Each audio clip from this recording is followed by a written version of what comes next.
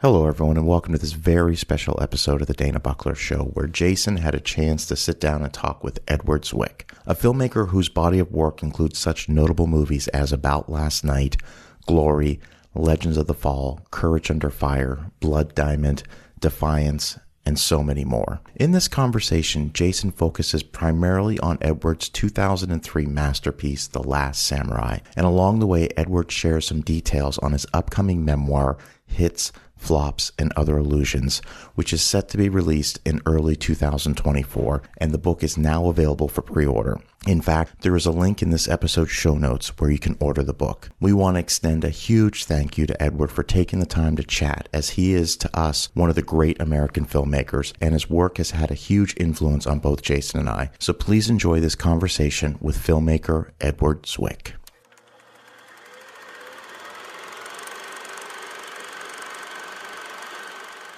As I was mentioning, The Last Samurai is definitely in the top 10 of my all-time favorite movies. I was just curious if you can kind of give us a background on how you saw this movie coming out, your experiences going through the film, and just kind of an overall what this movie means to you. Well, that's a question that would take about a week to answer, because the movie was 2 years in the making, and I realize now, and this is very much in retrospect, that the very, very first screenplay I ever wrote when I was 24 years old was a story about a man who is stuck in Tibet. He's in Korea. He's a soldier from Korea who is shell-shocked, and he is asked by his government, by the CIA at that point, to go into Tibet, where the Chinese are threatening to invade.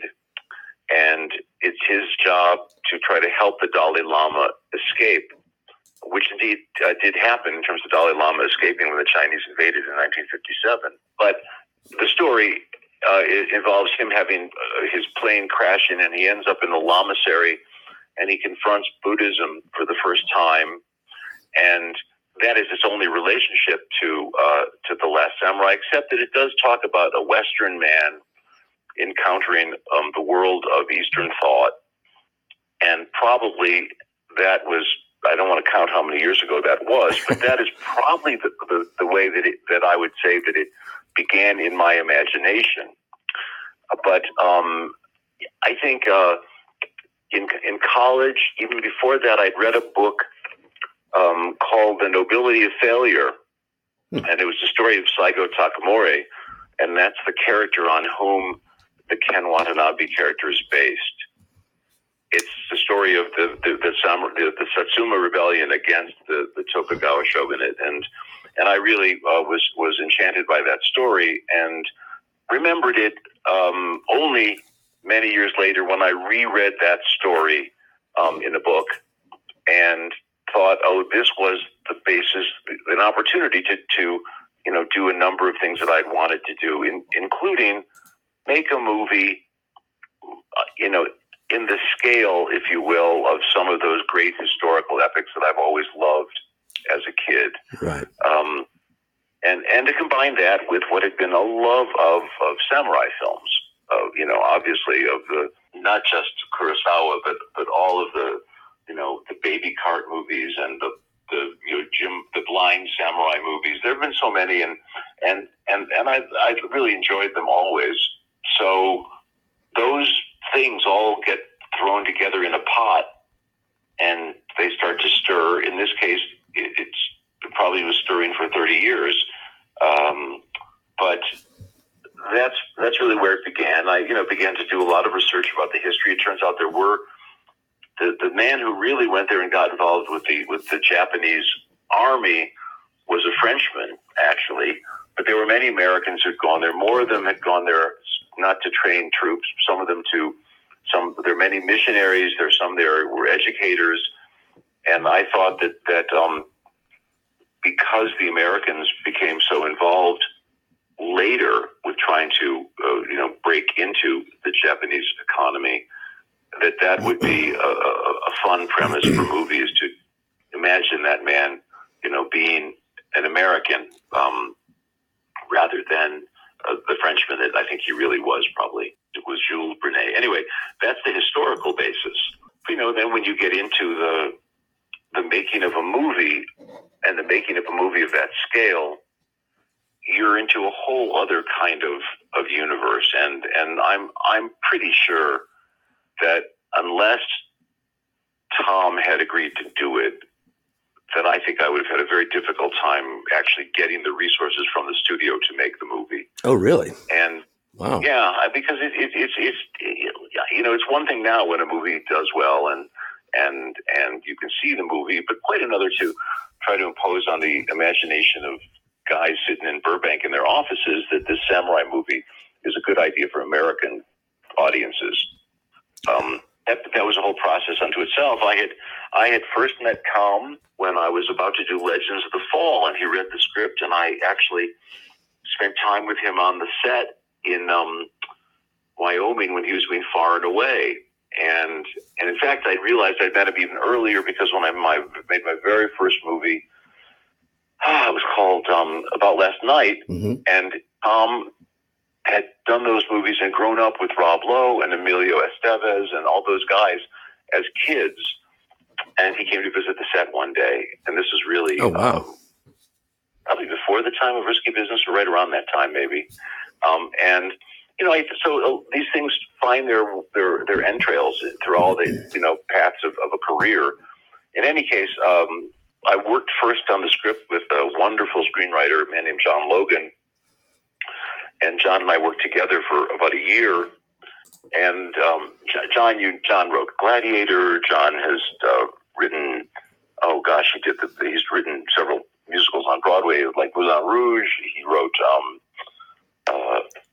He'll be upset that I won't name all of them. The Aviator too. Yeah, he's quite well known, and we had a very good working experience.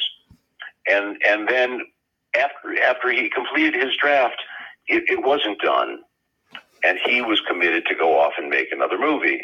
And so I took over by myself, and I started to write a draft. I think what I added was the sort of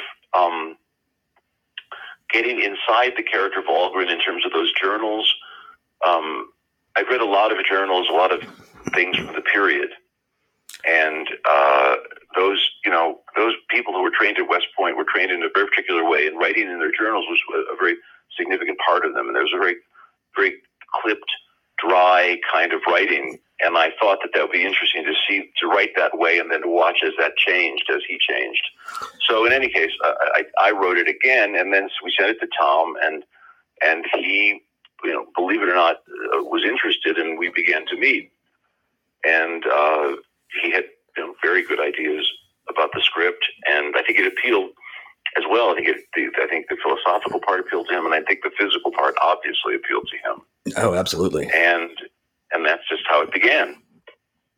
And I think what's so brilliant about it too is, you had mentioned that it's a combination of a French story. It could be several different people, but Tom Cruise's character coming from the American Indian Wars and just absolutely ravished and wrecked emotionally. I think this story of redemption and what he does and where he goes with this character is it's amazing. Well, that's you're right, because finding the analog to the Indian Wars was really helpful, because it becomes a kind of a shorthand, because American audiences, certainly even world audiences, they know that story, and just the one scene was enough to really be a kind of emblem of what man had done and who he was, and that gives you a great deal as a leg up of starting your story in terms of characterization and backstory that you don't have to then dwell on, because you've got a lot of story and a lot of real estate to try to get to. Yes. And that's obviously where the thought of including that and the history was right. The timing was right to put that in, to start with that. Filming in this, I believe I've read that it took place in New Zealand. Is that correct? Well, we were on 3 continents. We began in Japan, and we were in Japan. We shot for 2 weeks. Some amazing locations. The place that is Katsumoto's his fortress was 2,000-year-old monastery above a town called Himeji that could only be reached by a funicular. And the monks there actually worked with us and fed us. It was quite remarkable. That was our first day of shooting. Oh, wow. And they were there for about a week. And then we went to several other places in Kyoto. And so we were all over Japan for a couple of weeks. And then we came back to Burbank, and we built the Tokyo streets there on the New York. That was a rebuild of the New York street, the famous New York street at Warner Brothers. Oh, wow. And so Lily Kilbert, who's this wonderful designer, did that. And then we also shot the escape from Katsumoto's house. And that is shot in a place called the Lagoon. It's called Gilligan's Lagoon. It's where they used to shoot a television show called Gilligan's Island, on which we obviously built his home. Oh, wow. That's amazing. I've got to ask, the final, actually the beginning and the final battle scenes, I don't think, I really can't recall a movie that's come out recently that has such realistic battle scenes in it.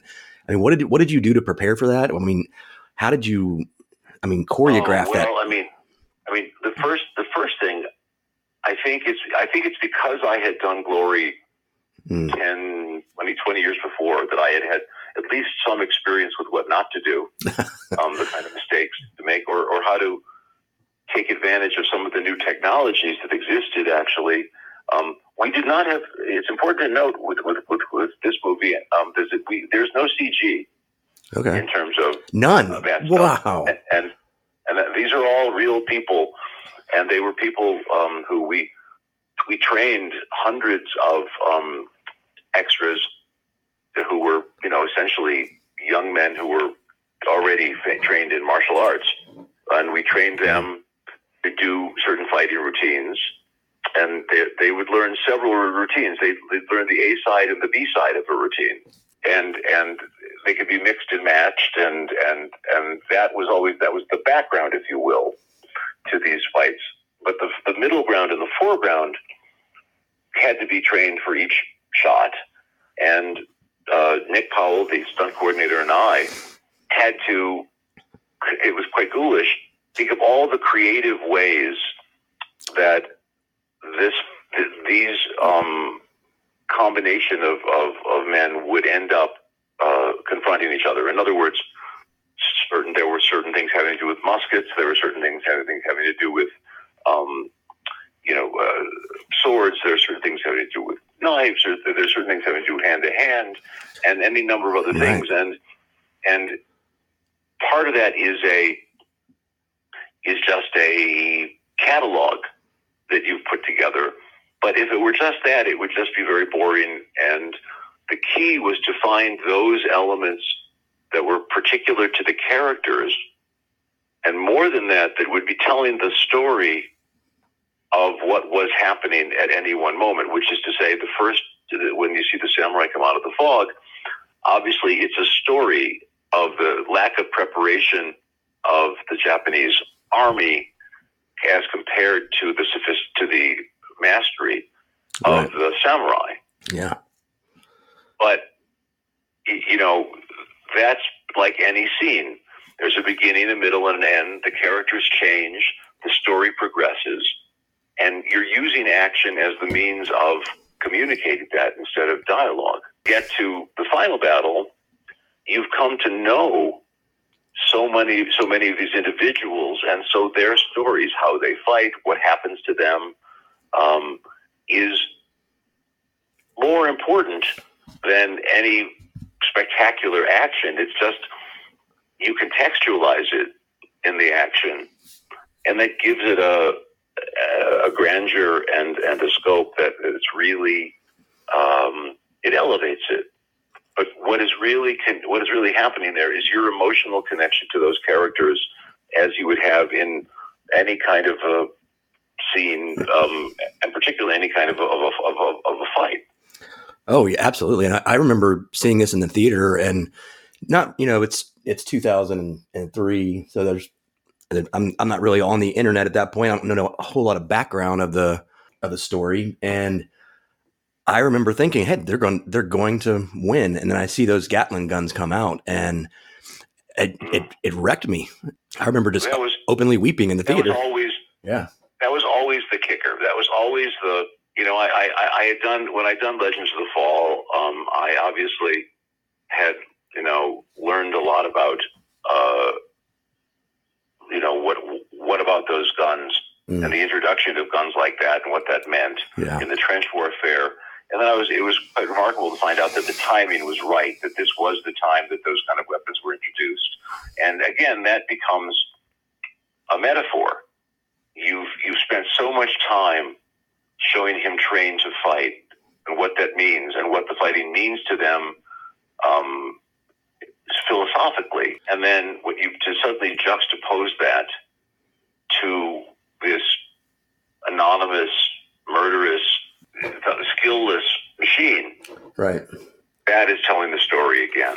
Yeah, it's bringing home that this was a country and a culture that was losing who it was and who they identified with. And the Gatling gun was a perfect metaphor, like you said, for that just everything is changing and it's no longer art. It's just brutality.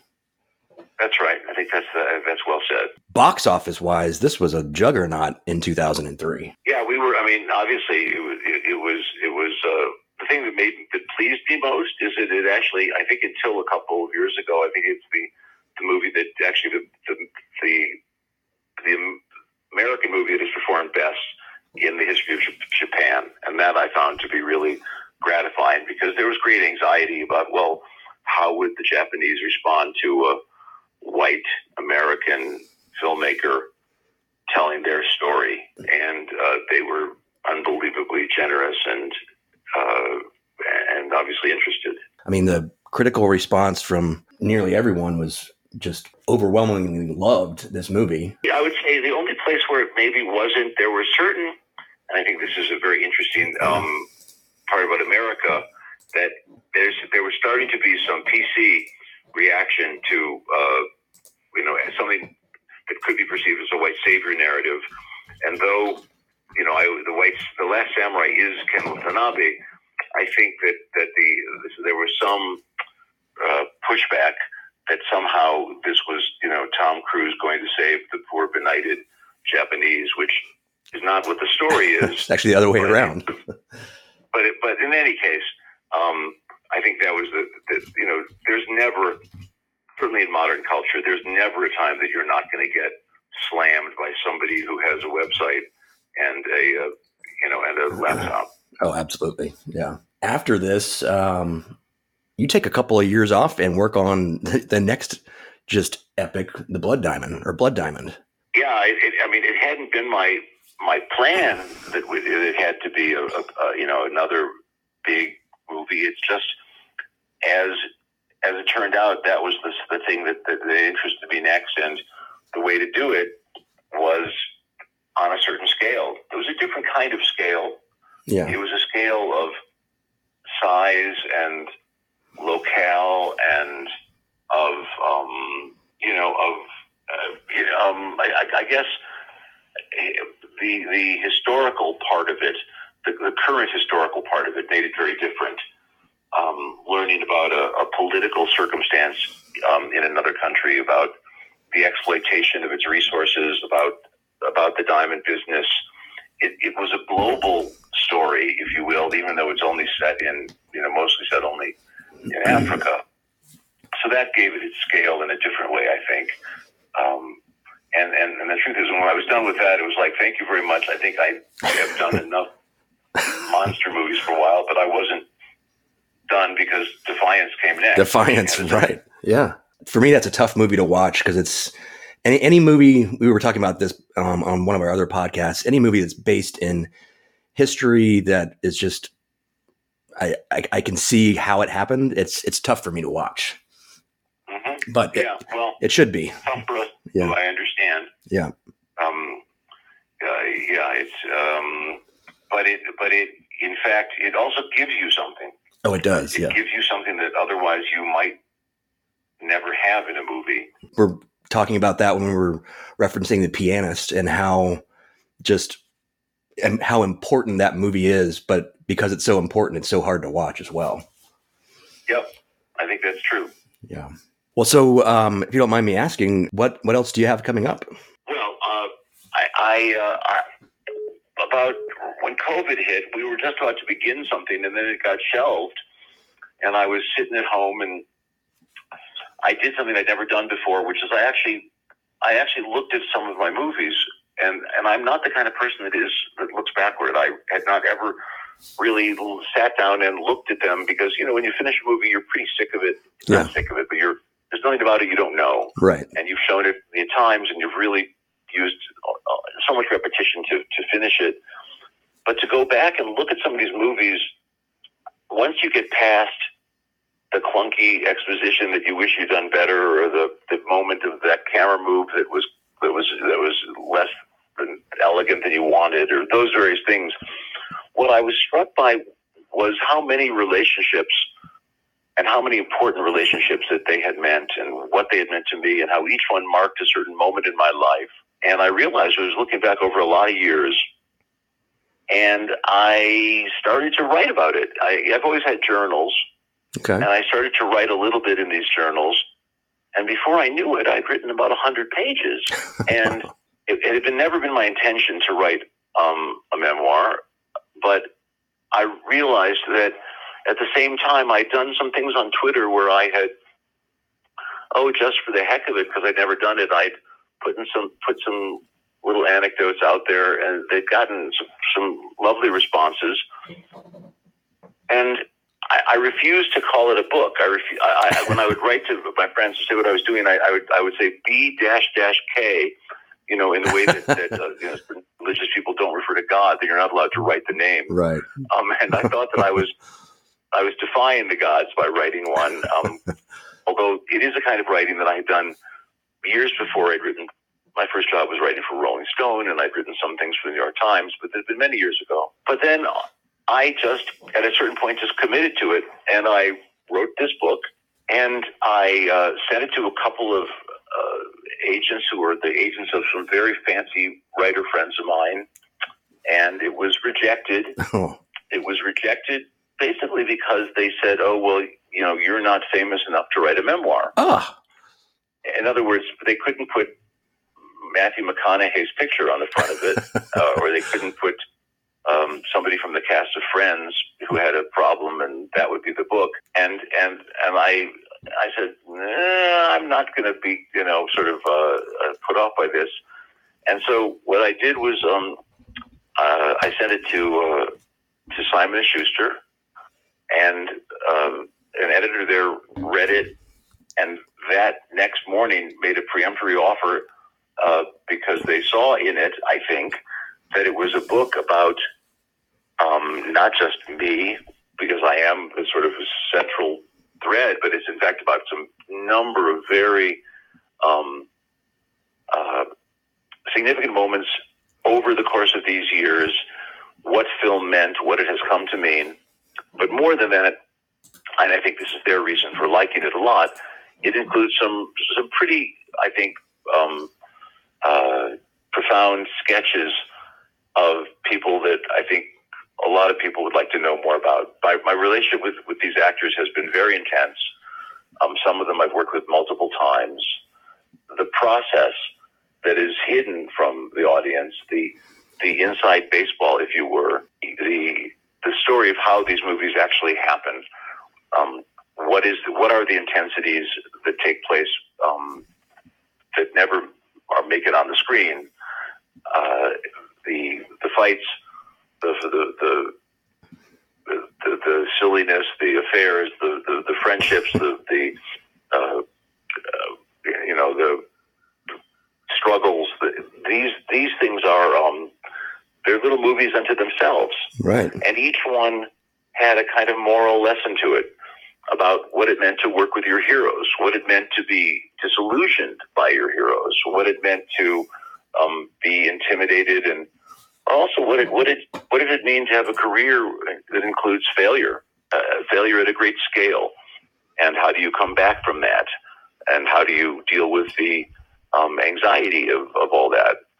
And also, what does it do to have a career that obliges you to sacrifice certain things having to do with home and family, having to do with your health, having to do with your mental state, and finally, what does it mean trying to be an artist in the midst of a universe that is controlled by commercial considerations? Yeah. And because unless you can, end up doing well by doing good, you're not going to get to do it again. And so you're in a always on a razor's edge of serving yourself and serving the bosses, the suits, and the money. So anyway, it all came together in this book that now a lot of people seem to be very excited by. The name of the book is Hits, Flops, and Other Illusions. And it is available now on pre-order. The book's not going to come out till after the first of the year. But you can go on Google and Google Hits, Flops, and Other Illusions, and it'll direct you to a link where you can pre-order the book, and then it'll be in your local bookstore, if there is such a thing as a local bookstore near where you live, because there are fewer of them these days. And I think as many people will be able to find it, the various sites online.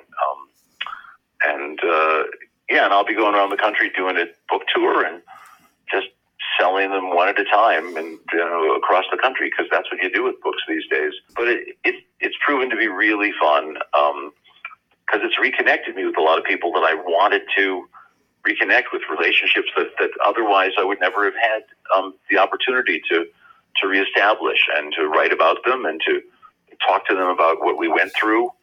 And that was equally important to me, to have a kind of retrospect. There is one phrase that is not mine. I think it was Anais Nin, and she said, to write memoir is to taste your meal twice. That's a good way of putting it. Isn't that a nice way? And it was like an opportunity to really re-experience certain things, and so I was able to do that. But that was, then by the way, there was the writer's strike. I was able to finish it. Now it's done, and it's in the hands of the publishers. And now Marshall and I are working very hard on a couple of different things. We were adapting a Stephen King novel called Billy Summers. We're doing that for Leonardo DiCaprio and J.J. Abrams. Oh wow! There's still talk of rebooting 30 years later, about what it is for those characters' children. Oh. And a couple other things that we're doing. So we're back at work and happy about it, because obviously the strike was very difficult and painful for a lot of people. But I think ultimately will prove to be worthwhile. We had planned on going out to LA and canceled our trip just because of the writer's strike, and we're very much hoping that everybody got what they deserved and really should have been recognized for before. Yeah, well, it was existential. Yes. It was existential about the future of being a writer and the business. Yes. And so, yes, I that is the general feeling, is that it was that. Time will tell, because the business just keeps changing, and no sooner do you fix one thing than the wheels fall off in another place. I know the feeling of that. I absolutely appreciate your time today. Your contribution to cinema is just, it's meant the world to me, and the films that you've been a part of mean so much to me. And I thank you for being on our podcast and allowing me to pick your brain a little bit. Well, it is my pleasure. Obviously, you know what you're talking about, and that's what makes it fun, is when you're talking to somebody who is inside and passionate about the process. So thank you. It was a pleasure. And by the way, when the book comes out, or get your ass on Google right now and go pre-order a copy. I'm going to do it right now. All right. Listen, this was really fun. Thank you. All right. Thanks for your time. All right. Bye. Bye.